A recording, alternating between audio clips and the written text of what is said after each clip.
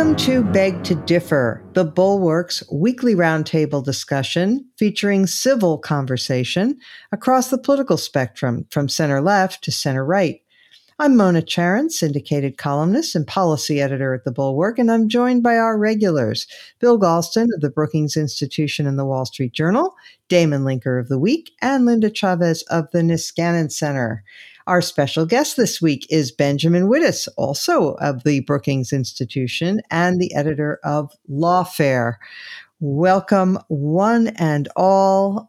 Since we discussed the possible topics for this week, there's been news. We've seen the Congress authorize a new federal holiday for Juneteenth. We've seen a number of Supreme Court cases.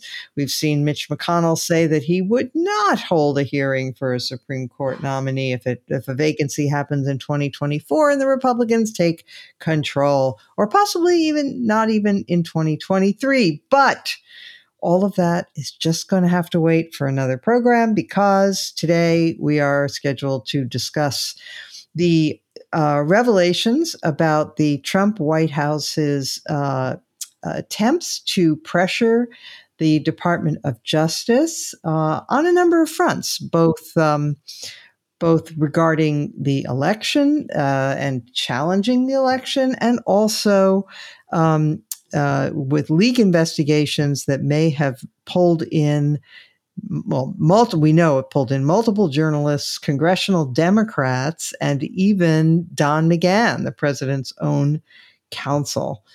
So I'd like to begin with you, Ben Wittes. And by the way, if any listeners are not listening to the fantastic podcast about the French Village that Ben Wittes does with our colleague Sarah Longwell, you are missing out. So I would recommend that. Thank you. But in the here and now, Ben, what do you make of this? Of these stories, that the Trump administration, for example, was sicking the FBI on their own White House counsel? Well, so the stories are quite different from one another, though they do have this question in common, which is, to what extent were we seeing political abuse of the Justice Department? Some of them alarm me less than others. So in descending order of alarmometer, I think the single most troubling of them is the pressure that was put on the then Deputy Attorney General Jeffrey Rosen, to intervene or find in the waning days of the Trump administration to get involved in propagating the big lie and take seriously these entirely non-serious allegations of voter fraud. The story is not surprising, but if you particularly combine it with the other things that we know that the president was doing in this period, which of course culminate in January 6th, this was a sustained effort to get the Justice Department to effectively lie in court and represent efforts to overturn the election results. And, that is the deepest possible corruption of the department. And the only mitigation of it is that Rosen, to his credit, seems to have wanted nothing to do with it. So I think that story is, very troubling and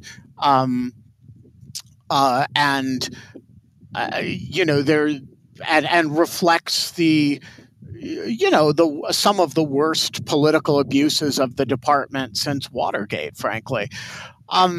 The leak investigations are a somewhat different story because, in fact, there's really no indication that this was unlawful or the Justice Department does have the authority to investigate leaks, even when they come from Congress and even when they come, when they inconvenience or burden the press.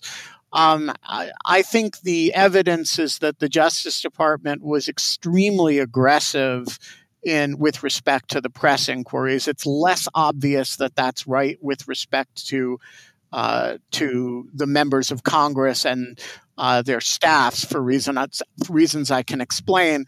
The number of these cases involving members of the press is really large, and so I think there's a disturbing possibility that they really just ignored the traditional reasons for caution in this area that administrations of both parties have respected. The McGahn story is very odd and falls in the same category as the congressional stuff, which is they're entitled to investigate leaks. It's very strange to concurrently rely on and investigate, rely on for legal advice and all sorts of things, somebody who you are also fishing for their, phone records for. So I think it's a mixed bag. The broad story from my point of view is that the department was very aggressive about looking perhaps legally for misconduct by people who the president happened to hate anyway. Yeah. Damon Linker, there was a lower ranking guy at the Justice Department in those final days, Jeffrey Bossert Clark, who was apparently an eager Trump acolyte who was ready and willing to pursue these completely fictitious voter fraud cases. And there was apparently even talk about Trump firing Rosen, I guess, who was the acting attorney general at that point, and putting this guy in. And this was only averted by the threat of mass resignations at the Department of Justice. But this is the sort of thing that really makes, those of us who worry about the fate of democracy and the fate of self-government, it makes the hair on the back of your neck stand up. Because, this time the people at the Justice Department resisted, but would they next time? Yeah, I mean, in our long and on this podcast, and then going further among commentators on politics for the last 5 years, there's been a long, ongoing, in-depth debate about what is the threat that Trump poses to our system, and beyond Trump, the entire tendency of politics that he represents. And we talk about, is it the corruption? Is it the kind of low standards for competence? Is it the vulgarity? Is it the cruelty? And I think really I've come to the conclusion that by far the biggest threat is this kind of ethic that he's injected into our politics that is summarized quite well by his own little statement, he fights. That came to circulate around him during the 2016 primaries on the GOP side, that the reason why we should support him versus any of these other 16 people who are running is that Trump alone would fight to effectively the death to win.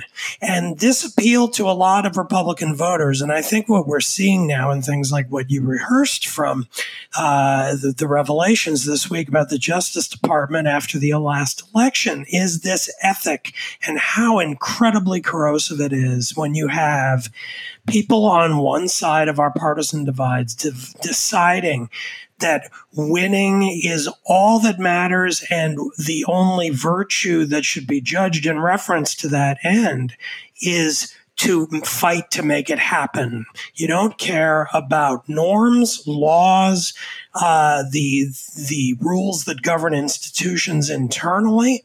You simply do whatever you need to do to triumph.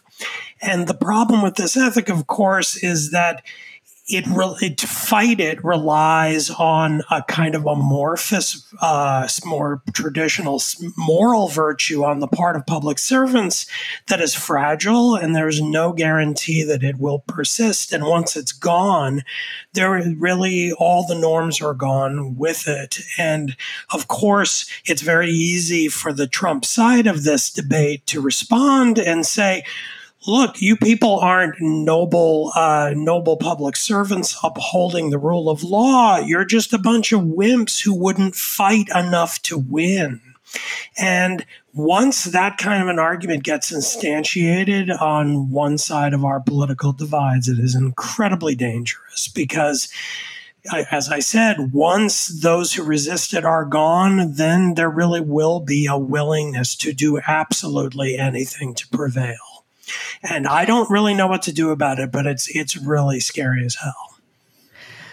Linda, I'm going to play MAGA advocate here and say, okay, so they would say, oh, who are you kidding?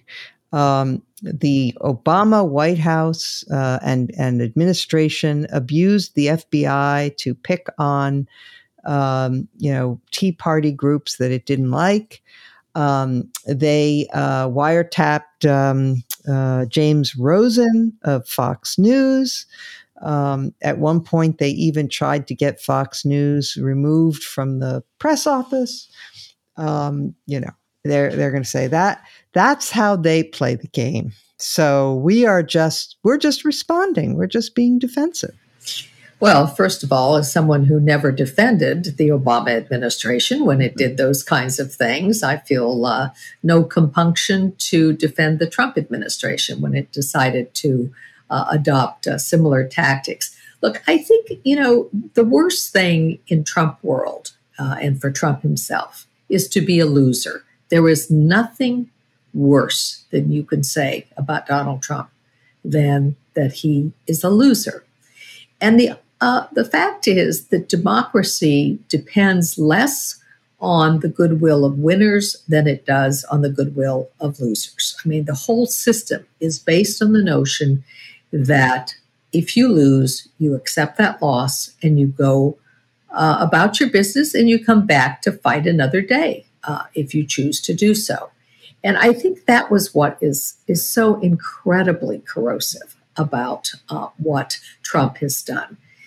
Because I think once you take out the prohibitions, the kind of internal check that people have, their willingness to accept loss, then democracy falls apart. I mean, it just simply cannot survive. Then it's really all about who has the most muscle, who can command the most forces. And that, of course, is what autocracies are all about. So it's a very disturbing thing that we've seen. And while I agree that most of the people within the Justice Department decided that they weren't going to go along, I think they sort of placated Trump and Mark Meadows and others by passing on information. They sent it down to U.S. attorneys in various districts as if they should have some reason to look into it. But they basically didn't go along. But there was at least one person in a high-level position holding an assistant AG spot for two different divisions, the civil division and the environmental division. And that was someone named Jeffrey Clark. And he apparently thought that maybe he could become the next attorney general. And if Rosen didn't go along with this, he was certainly willing to do it. And of course, as the Washington Post and other publications pointed out, that didn't happen because everybody ended up in the Oval Office, and the president was informed that it would make this that the kind of resignations at the Justice Department would make the Saturday night massacre look like child's play. So it didn't happen, but it came very close to happening. And I don't know what kinds of institutional safeguards you can put in place, but we can never get this close to essentially overturning an election. Bill, there are things going on at local levels. There's the investigation of Trump by the Manhattan DA, and there are other investigations. I don't know what's happening in Georgia, but apparently there was an investigation into Trump's call to Raffensperger demanding 11,870 more votes. Some people are saying that violated the law about not, there's a law against interfering in a federal election. Don't know where those stand, but one of the things that some people on the left are urging is that Merrick Garland has been too soft. He has, for institutional reasons, continued some of the positions of the Trump Justice Department, even regarding that woman, Carol, I can't remember her first name now, who alleged rape. And anyway, but some people are saying, look, Garland should be revisiting the obstruction of justice allegations in the Mueller report and other wrongdoing. What's your reaction to that argument? Well, unlike Ben Wittes, I am not an expert on the Justice Department or any of its penumbras and emanations. I'm aware of this discussion on the left. I'm starting to get press calls about Merrick Garland's alleged softness. My view, sight unseen, is that he is trying to restore normality to a much abused institution. That he is doing his best not to get into partisan fights, not to try to revisit past issues that have turned out to be explosive. In other words, to try to draw, as much as it is possible to do so, a double line under the recent past, and then try to begin with a reasonably clean slate. And I don't know whether that's the right thing to do. From an institutional standpoint, it's certainly the right thing to do. From a political standpoint, it's complicated, but I have a great deal of sympathy with the position he finds himself in now. Because if you simply turn the Justice Department around and send it charging off in the opposite direction with equal political zeal, I think that could just make a bad situation worse. I could be argued out of that, but that's where I am now. But let me just pick up for a minute where Linda left off. The question of institutional fixes for a dangerously loose-jointed relationship between the White House and the Justice Department. I think that is exactly the right question to be asking right now. What disturbs me most about the past 5 years is what I at least have learned about the inadequacy of both the Constitution and existing legislation to protect ourselves from a president with autocratic tendencies. And if we simply shrug and say, well, he broke the norms and we have to restore the norms, I think that's missing at least a part of the point. I think this is an institutional problem that requires institutional reform to try to get a handle on it. Details to come. Might be worth revisiting that book by Bauer and Goldsmith after Trump, because it was chock full of institutional reforms. So maybe we'll go back and look at that again. Oh, well, Ben Wittes, you had a role in publishing that book, now that I think about it. I did. I was its editor. There you go. Okay. Well, if there's anything you'd like to add on that subject real quick, then you can, but otherwise we'll move on to Biden's foreign trip. So I wanted to address the issue of the criticism that Garland and company have received and suggest that it is premature, and to the extent that the issues are fairly joined so far, it's wrong.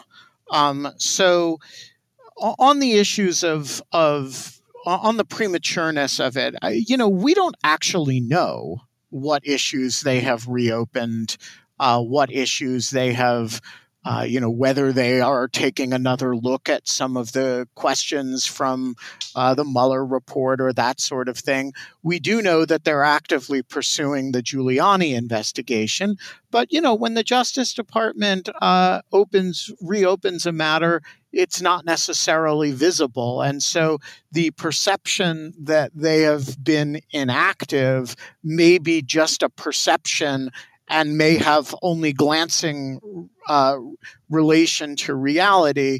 What we do know is that in the E. Jean Carroll matter, they continued the position that the Trump administration took, which involves an obscure question under the Westfall Act with very important consequences politically. And I just want to say that to everybody who is convinced that, they should be not trying to defend the former president or not suggesting that he's immune from this suit or that the United States can step in for him in this suit.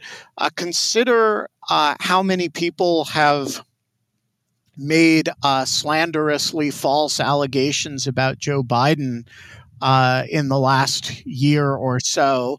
And if Biden were to deny those allegations, as Trump denied the rape allegations from E. Jean Carroll, and they were to sue him, would you want Biden to have to defend the suit? Now, I think it's actually a very hard question, and the circumstances in which I actually don't think the current state of the law is very satisfying.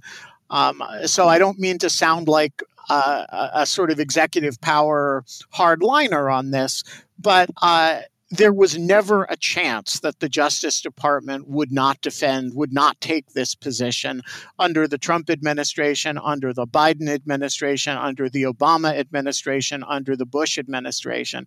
And so I think people are, just not thinking the way the Attorney General has to think about what the institutional interests of the presidency and the department are, and the idea that the president should have to personally defend every libel suit that comes up it may be right, but it's not a position that the Justice Department is likely to embrace.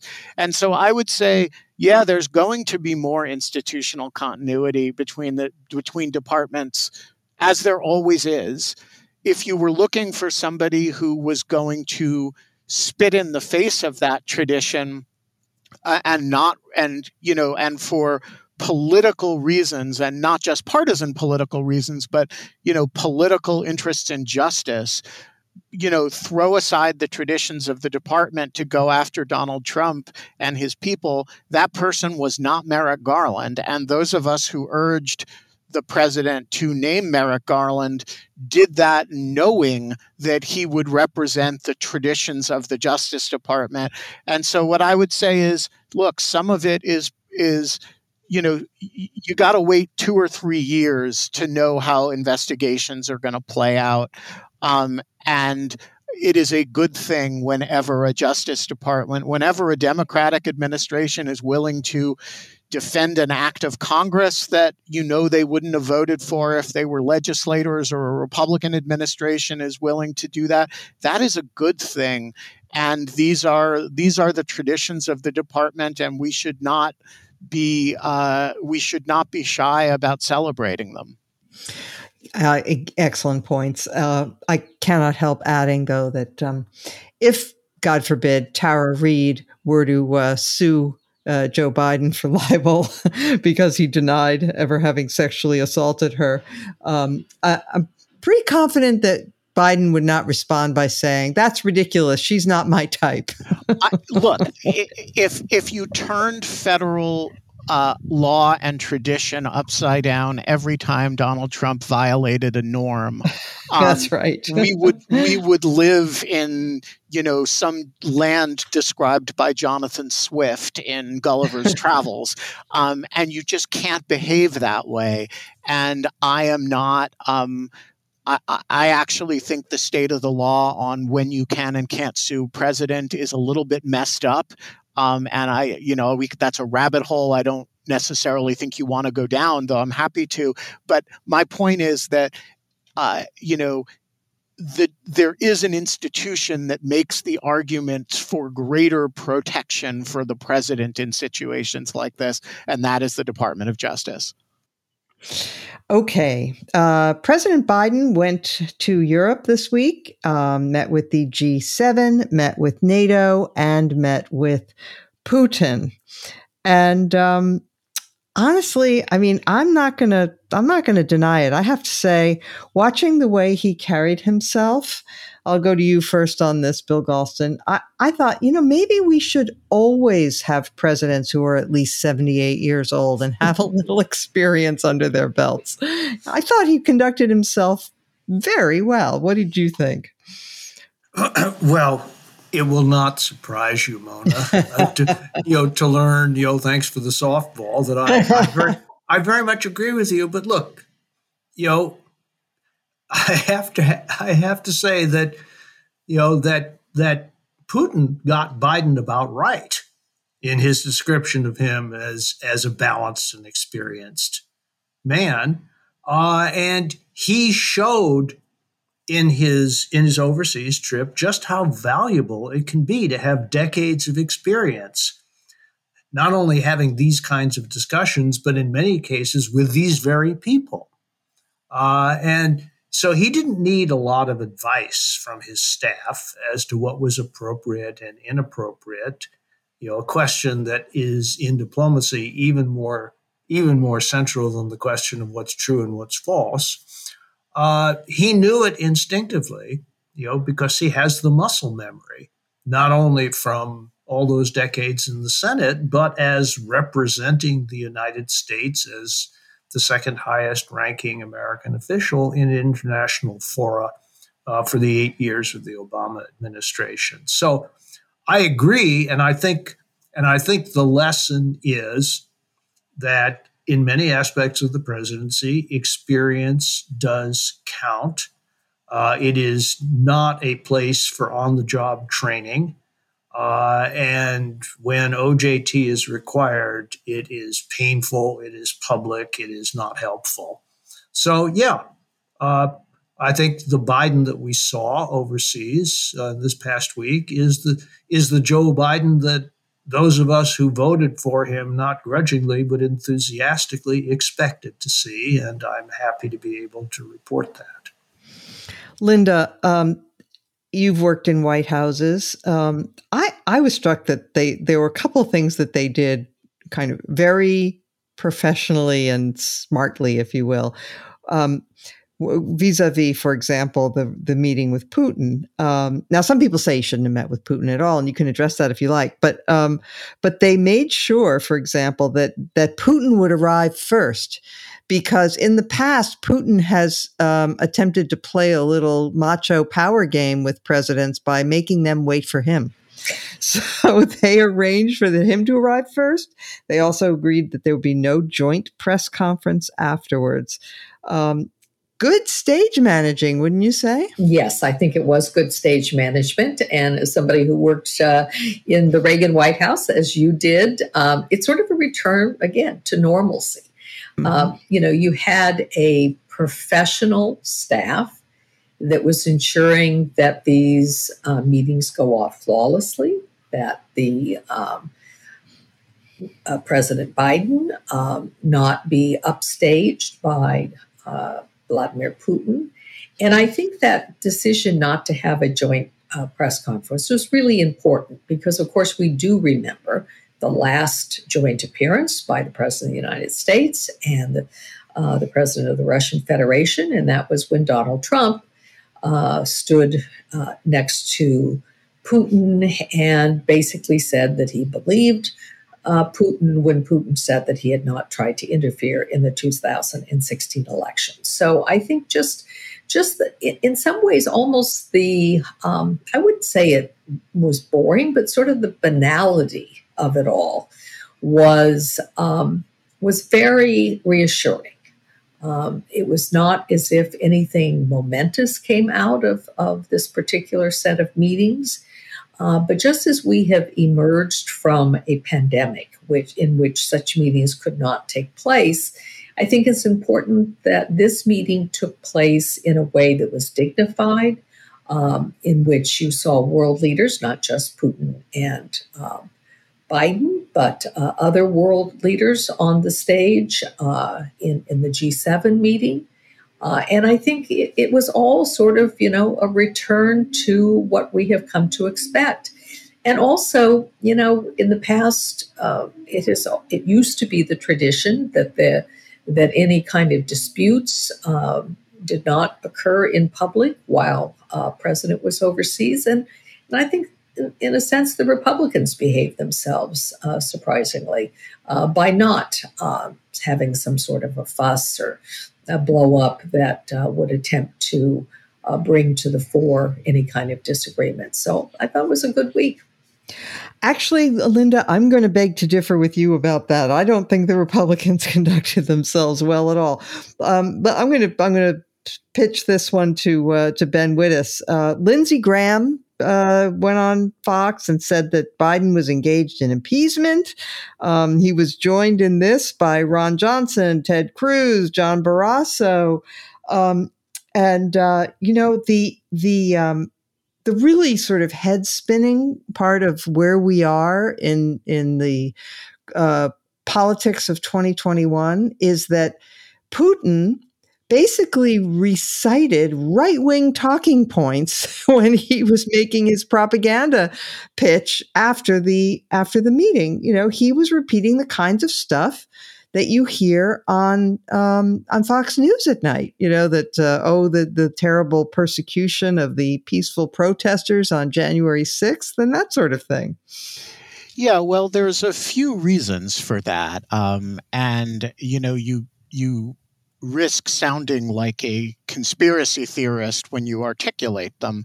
But the truth of the matter is that the right-wing ecosystem has been serially fed information by Russian intelligence over a somewhat protracted period of time at this point. They recycle matters from each other on a fairly routine basis. And, the one really good place to hear Russian talking points is on Fox News in prime time. And so it's not all that surprising that if you get the Russian president talking, he sounds a bit like a Fox News commentator. And that's the kind of thing that if I heard myself 10 years ago, knew that I was going to say, I would wonder if I had, developed, a delusional system in my 50s. But I do think it's correct. And so the other factor is the domestic Republicans, which, you mentioned some of the ones who have discovered that showing up at a summit with Vladimir Putin can be a scary thing after not really after not having been bothered much by Helsinki. I guess I don't really know what to say to that, except that shame is dead and there's no end of human folly. I have to assume in a way that I don't know to be true, but I do have a residual faith that in the long run, that kind of thing mocks itself. And, voters aren't the most sophisticated actors in the world, but they do remember that you can't go easily anyway, or from from being apologists for, Russian activity to, on a dime, criticizing a president for having what's really a relatively dignified meeting with his Russian counterpart. So, look, I don't think it's an accident that those two ecosystems sound alike. It always reminds me of the American communists, before the Hitler-Stalin Pact. It was, we have to go after the fascists. And after the Hitler-Stalin Pact, the next day, it's like, oh, we those are our friends. Anyway, and then, of course, when Hitler invaded the Soviet Union, we need a second front. You know the story. Anyway, you better than anybody. All right, so I'm going to turn now to you, Damon. Look. There were certain takeaways from the whole thing. One was that Biden pushed pretty hard to get a united front, both from the G7 nations and from NATO about China. He got more from NATO than from the G7, which isn't surprising because we lead NATO. But some people might say, well, wait a minute, NATO, that's the North Atlantic Treaty Organization. Why are they getting involved in matters that, concern our Pacific relationships? And it seems as though NATO is growing and expanding to be sort of the centerpiece of free nations who observe the rule of law and the international rules-based system. In fact, they referred to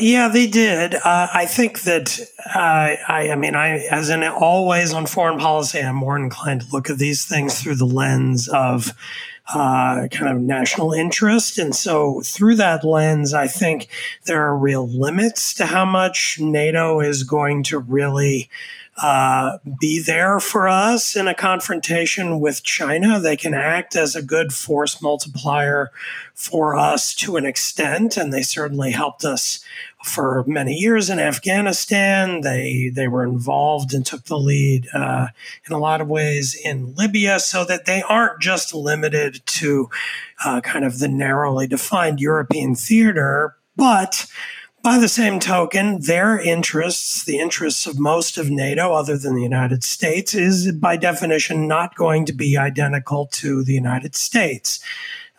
We're the ones who have a lot of self-defined interests in East Asia, having to do with Taiwan and many other things, providing security guarantees for places like South Korea and Japan. And so we're on the line against China's rise in a way that the countries of Europe are not, which means that if push comes to shove, they're going to be more inclined to want to defer and say, well, this isn't really our fight. We'll have your back as long as the costs aren't too high. So for the time being, I think Biden did a great job. He got as much consensus and uniformity as he could get, and that will prove very fruitful going forward. But I do think in the kind of medium term, there are limits to how much NATO is going to be the main force confronting China. If things get hot, it's going to be us, really, in the end. You take as many friends as you can get, and it's great that we're doing a good job to keep our friends a little closer than Trump was inclined to do. He had trouble even distinguishing between friends and enemies and frequently confused them. So it's much better to have a president who actually can prioritize in the right way.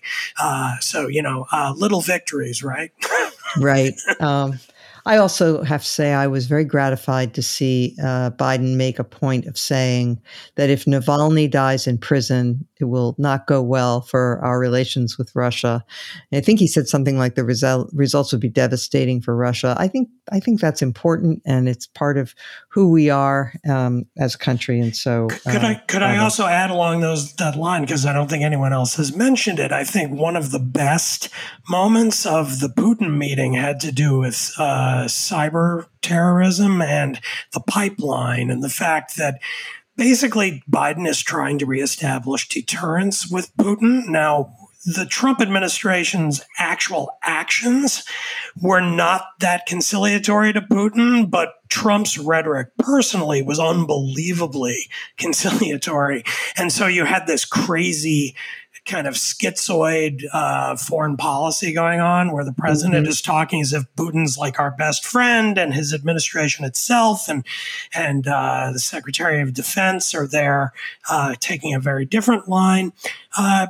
We had just now Joe Biden sitting in a room with Vladimir Putin and saying in really no uncertain terms, if you try that crap again by launching a cyber attack on an American pipeline, you're next. So watch it. That is extremely important, and I think might be one of the most important things to come out of this whole week. It makes you sit up straight and square your shoulders, doesn't it? Well, it's about time. I mean, what else does a president have to do except to make clear where we stand and know that if he's drawing a red line, it's a real red line. Whereas under Trump, we just couldn't do that because he and the administration were speaking a totally different language. Yeah. And speaking of red lines, Obama wasn't so good at observing them either. Right. We have a track record of this now. Okay. Let's take a quick look for our final segment at the mayor's race in New York City. I want to look at this because New York City, big liberal city, basically the Democratic primary is the only one that matters. There is a Republican primary too, but it's a very democratically oriented city, largest city in the country. And yet this race, and I'll go to you first, Linda, this race seems to be coming down to some moderates, or at least that's the way it looks. It's hard. There isn't great polling, but it's certainly from an outsider's point of view, it does seem that this Eric Adams is in a very strong position. And that's important considering that crime is one of the major issues on voters' minds. Yeah, I found it very heartening that Eric Adams is the front runner, such as it may be. And I guess the person who is sort of hot on his trail is Catherine Garcia, another candidate who is not, totally out of the left wing. She headed up the sanitation department. When you talk about polling, of course, the thing about polling is it may be irrelevant in a race that's going to be decided through, this new kind of cumulative voting. Ranked choice voting. Ranked choice, yeah. So it's, ranked choice voting, I think it's harder to determine what polls mean. But Eric Adams, I didn't really know much about Eric Adams until last year when he started appearing on television, I think even before he'd announced his candidacy for the mayoral race. But he was, I thought, one of the more really thoughtful commentators on what was going on in various cities and the efforts to defund the police. He is making police reform a central part of his campaign. And there has been this huge uptick in violent crime in New York City, and not just New York City, but other cities around the country. So I think that's hopeful. I guess one of the surprises out of this mayoral race has been that Andrew Yang, who was, of course, a candidate last time around for president for the Democratic nomination, and seemed to be, very well spoken. He became a favorite of the media. He's not doing very well. And so, the fact that you have somebody who has experience leading a big police department, who is thoughtful about police reform, but does not ignore the fact that there is a huge crime wave going on, I think that's good news for the city of New York. Right. Let me just clarify. Eric Adams did not head the police department. No, I'm sorry. He was a captain. He was a captain in the police yes. department. Yeah, sorry about that. But he was the Brooklyn borough president. Yes, right. Yeah. Also a former Republican. Yeah. So Bill Galston, you think a former Republican can get to be mayor of New York? Oh, wait, Mike Bloomberg. Well, Mike Bloomberg, let's recall, is a former everything. Yeah. But it is quite striking. I agree with the cautionary note about the polling, although the most recent poll did do a simulated ranked choice voting experiment. And so that was more interesting than the simple head-to-heads that we'd seen up to now. And Adams bested Garcia in the final round. The progressive wing of the party in New York has been hurt by its failure to coalesce around a single candidate, although that appears to be happening to some extent in the late going. But I think that the broader, deeper interest of the New York City race is as a leading indicator to the actual contours of the crime issue. And it turns out, as it turned out in the late 80s and early 90s, that the communities that are hardest hit by the crime wave, in many cases minority communities, are not interested in less policing. They want better policing. They're not interested in defunding the police. They're interested in retraining the police. And, one woman, I forget which borough she was from, was quoted as saying something to the effect that she was sick and tired of worrying about both the robbers and the police.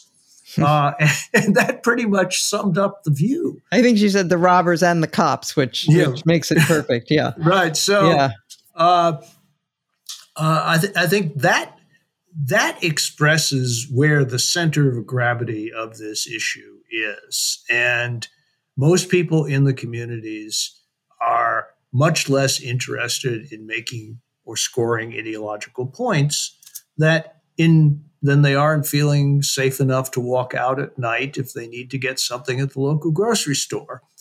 And I can tell you that that's the way the issue shaped up in the late 80s and early 90s, and led to the much abused 1994 crime bill. And I would not be surprised to see history repeat itself, at least politically, with the election of responsible local officials who don't want less policing, they want better policing.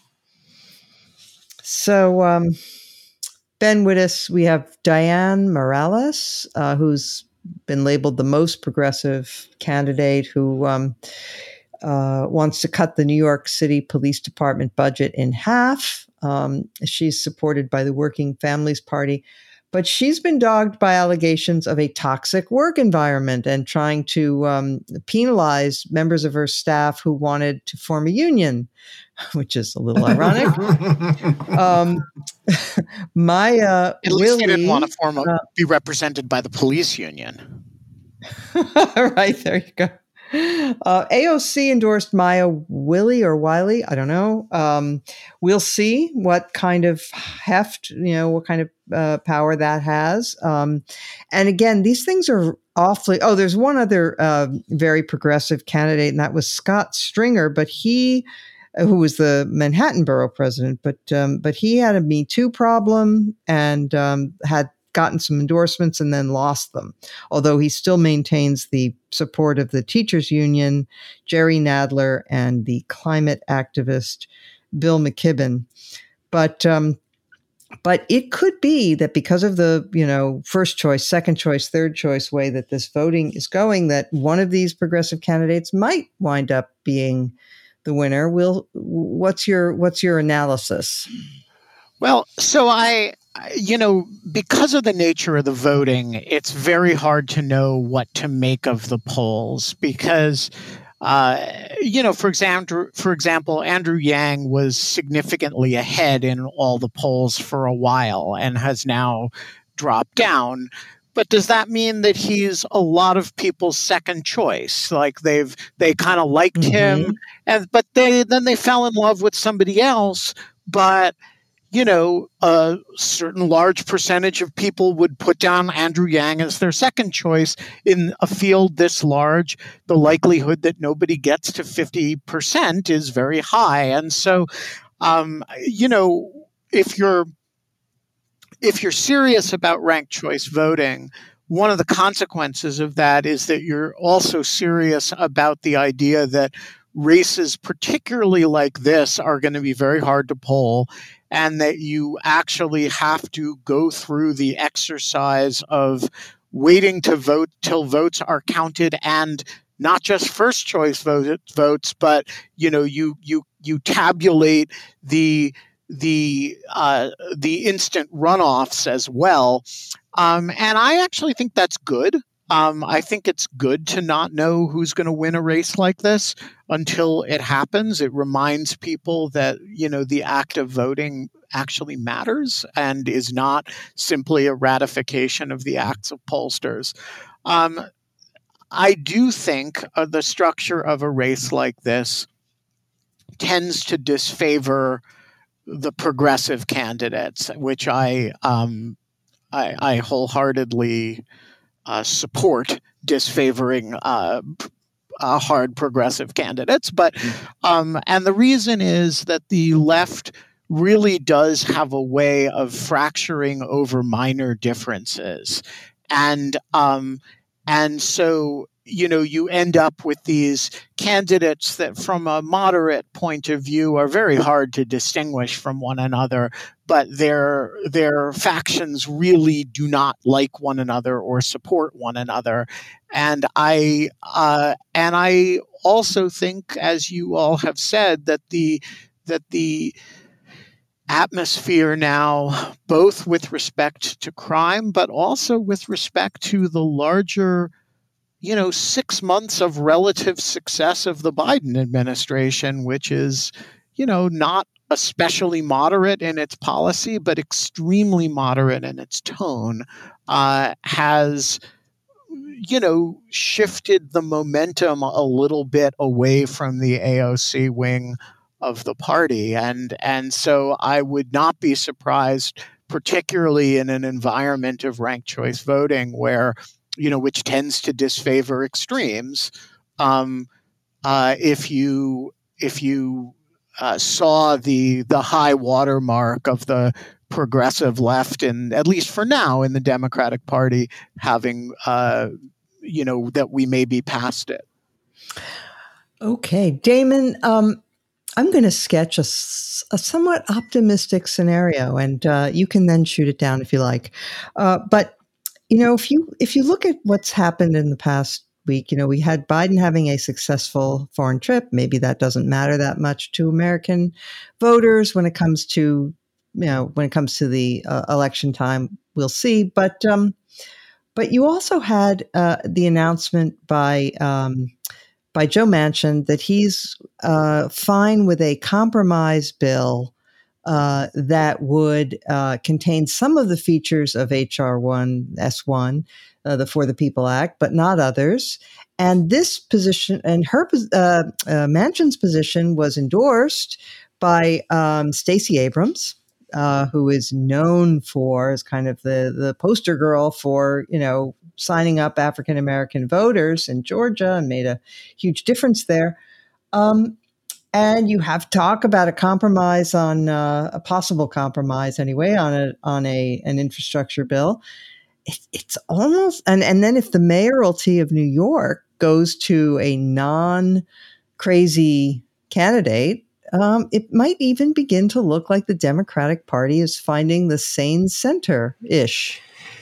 Well, that wouldn't surprise me hugely, because I've always suspected that the Democratic Party is pretty divided, but the most progressive faction is by no means the dominant one. And I mean, we all know from our experience of living through 16 years of New York politics from the 90s through the 2000s, we had 2 terms of Rudy Giuliani, Republican, followed by 2 terms of Mike Bloomberg, semi-Republican.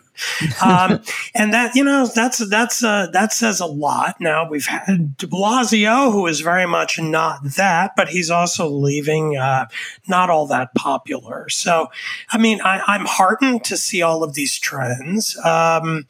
In the end, I think that my own view is that the Democratic future, if it wants to remain a majority or a strong plurality party in the United States, cannot be to go in the AOC direction. There simply are not enough votes over there.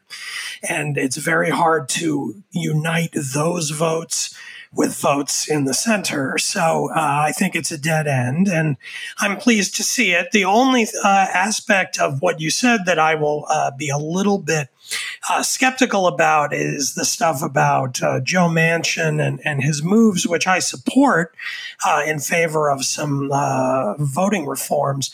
I'm very pleased to see that Stacey Abrams has come out in support of those. And for about 30 minutes, I was encouraged. But then I saw a statement from Roy Blunt, Republican senator, saying, quote, once Stacey Abrams endorsed Manchin's election compromise, it became the Stacey Abrams proposal. Oh, for God's sake. To which I tweeted in response, everything is so stupid. Like this is just our moment encapsulated in a way. Yeah. Like any move toward trying to find some rough and ready compromise in the middle gets undermined by one of the two sides as quickly as possible, and more often than not, the Republicans. So there we have it. But yeah, in general, I'm very encouraged by all of those moves that you listed. Okay. No good deed goes unpunished, as the saying goes. All right. Let us now turn to our final segment, our highlight or lowlight of the week. Bill Galston, you first. Yes, I want to call attention to a piece that just appeared in the New York Times, which made public a very interesting and promising private effort to put together a commission to do what the 9/11 Commission did, but apart from the political system. It's no accident that the same guy, Phil Zelikow, who served as the executive director of the 9/11 Commission, is spearheading the formation of this civil society effort, independent of government, backed by a number of major foundations. And I think there's a pretty good argument for trying to do this away from government, because it is not clear to me that under current political circumstances, we could have a searching and impartial pandemic inquiry, even remotely resembling what we saw out of the 9/11 Commission. That was politically fraught, but in the end, politically manageable. I'm not convinced that the politics of a pandemic inquiry, authorized and to some extent shaped by the Congress of the United States, can achieve that. If the Congress does manage to do something good about this, Mr. Zelikow has pledged his full cooperation. But there is a plan B, which I think is a very good and promising one. Okay, Linda. Well, I am going to go with a piece that appeared on June 15th in Commentary Magazine by Noah Rothman on the online version. And it is entitled, Don't Let the Backlash Against Critical Race Theory Become a Victim of Its Own Success. It's a very smart analysis by Noah Rothman. And what Noah suggests is that even though critical race theory is a very bad idea and has no place in our schools, the effort to basically ban it from public school curriculum is not the best way to combat it. And what he says, in sort of summing up, is that you don't want to have one illiberal idea replace another illiberal idea, and that the idea of having various forms of ideology expressly forbidden by state legislatures, ends up not really furthering free inquiry, not really furthering the kind of aims that liberal education should, in fact, be promoting. He said, in a contest of competing illiberalisms, illiberalism wins. So I thought it was a very good piece. Okay, Ben Wittes.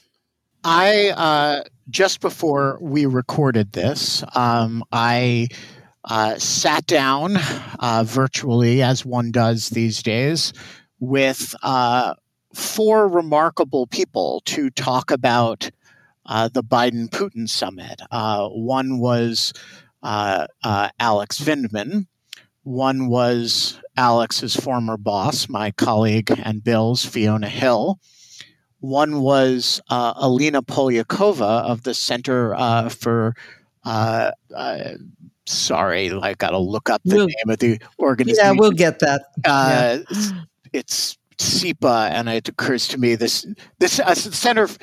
One was Alina Polyakova of the Center for European Policy Analysis, and one was the former president of Estonia, Toomas Ilves, and it was in front of a live audience that Lawfare convened, and it was just a remarkable conversation from a diverse group of people who are interested in Russia and Eastern Europe from a variety of different perspectives.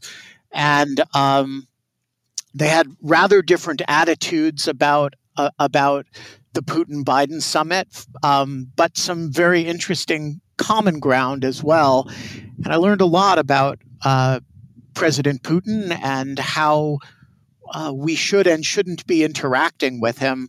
And so we're going to run this on the Lawfare podcast tomorrow, the audio of this, and I commend it to people. It's an extraordinary group of people talking about a genuinely peculiar event that happened.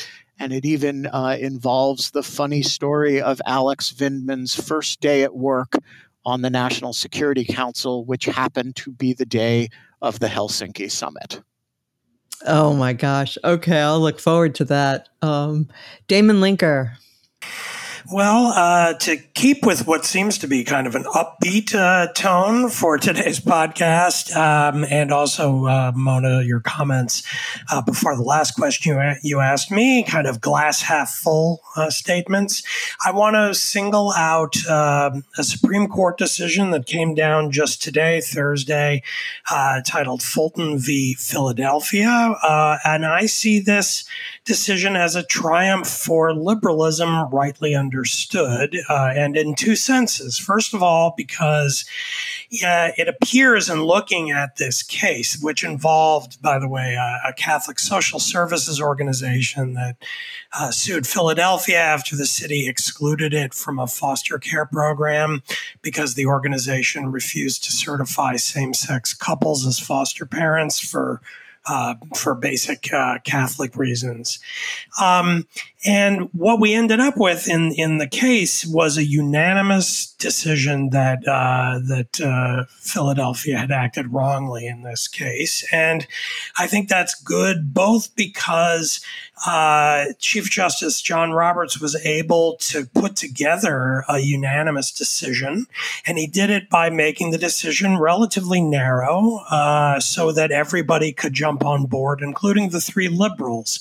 If you read through the decision, you see that there's some evidence that there was the option of a more firmly conservative ruling that Sam Alito, Clarence Thomas, and Neil Gorsuch would have approved, but probably then it would have been a 6-3 decision with the liberals dissenting.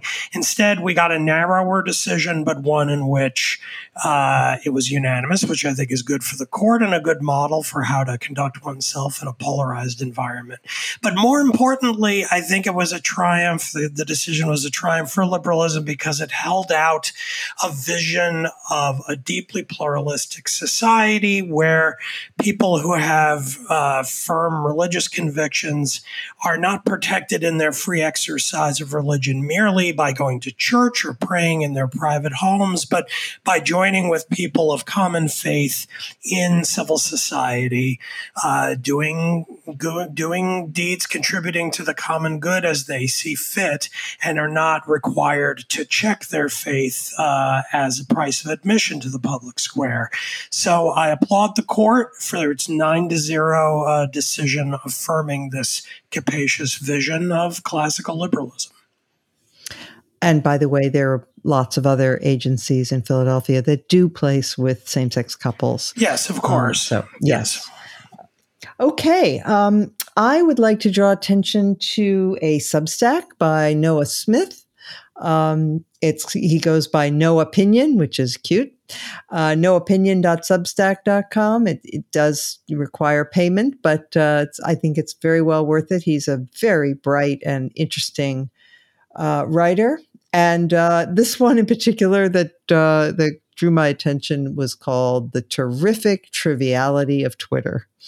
And even beyond the alliteration, it's a really interesting piece about the outsized influence that Twitter exerts and how it does it. And he's got reflections on, human nature in there. That is, we all are afraid of being criticized. We all are particularly afraid of a mob that, is going to ostracize us. But he talks about how these fears are really illusory, that Twitter only has power. It has a very, very small number of people. And the notion that people are actually being fired because of things they tweeted is ridiculous. So it's sort of a call to arms to put Twitter in its proper place. And I recommend it. And with that, I want to thank Ben Wittes for joining us today. I want to thank all of you for listening. I can be reached through the Bulwark. If you look up my email address there, I'll tell you anyway. It's monacharan@thebulwark.com. Welcome all of your comments. I read them all. I don't always get a chance to respond to each and every one, but do enjoy hearing from our listeners, get some good ideas. If you're feeling particularly benevolent, please go and rate and review us. Brings new listeners to the podcast. And we will return next week as every week. Thank you.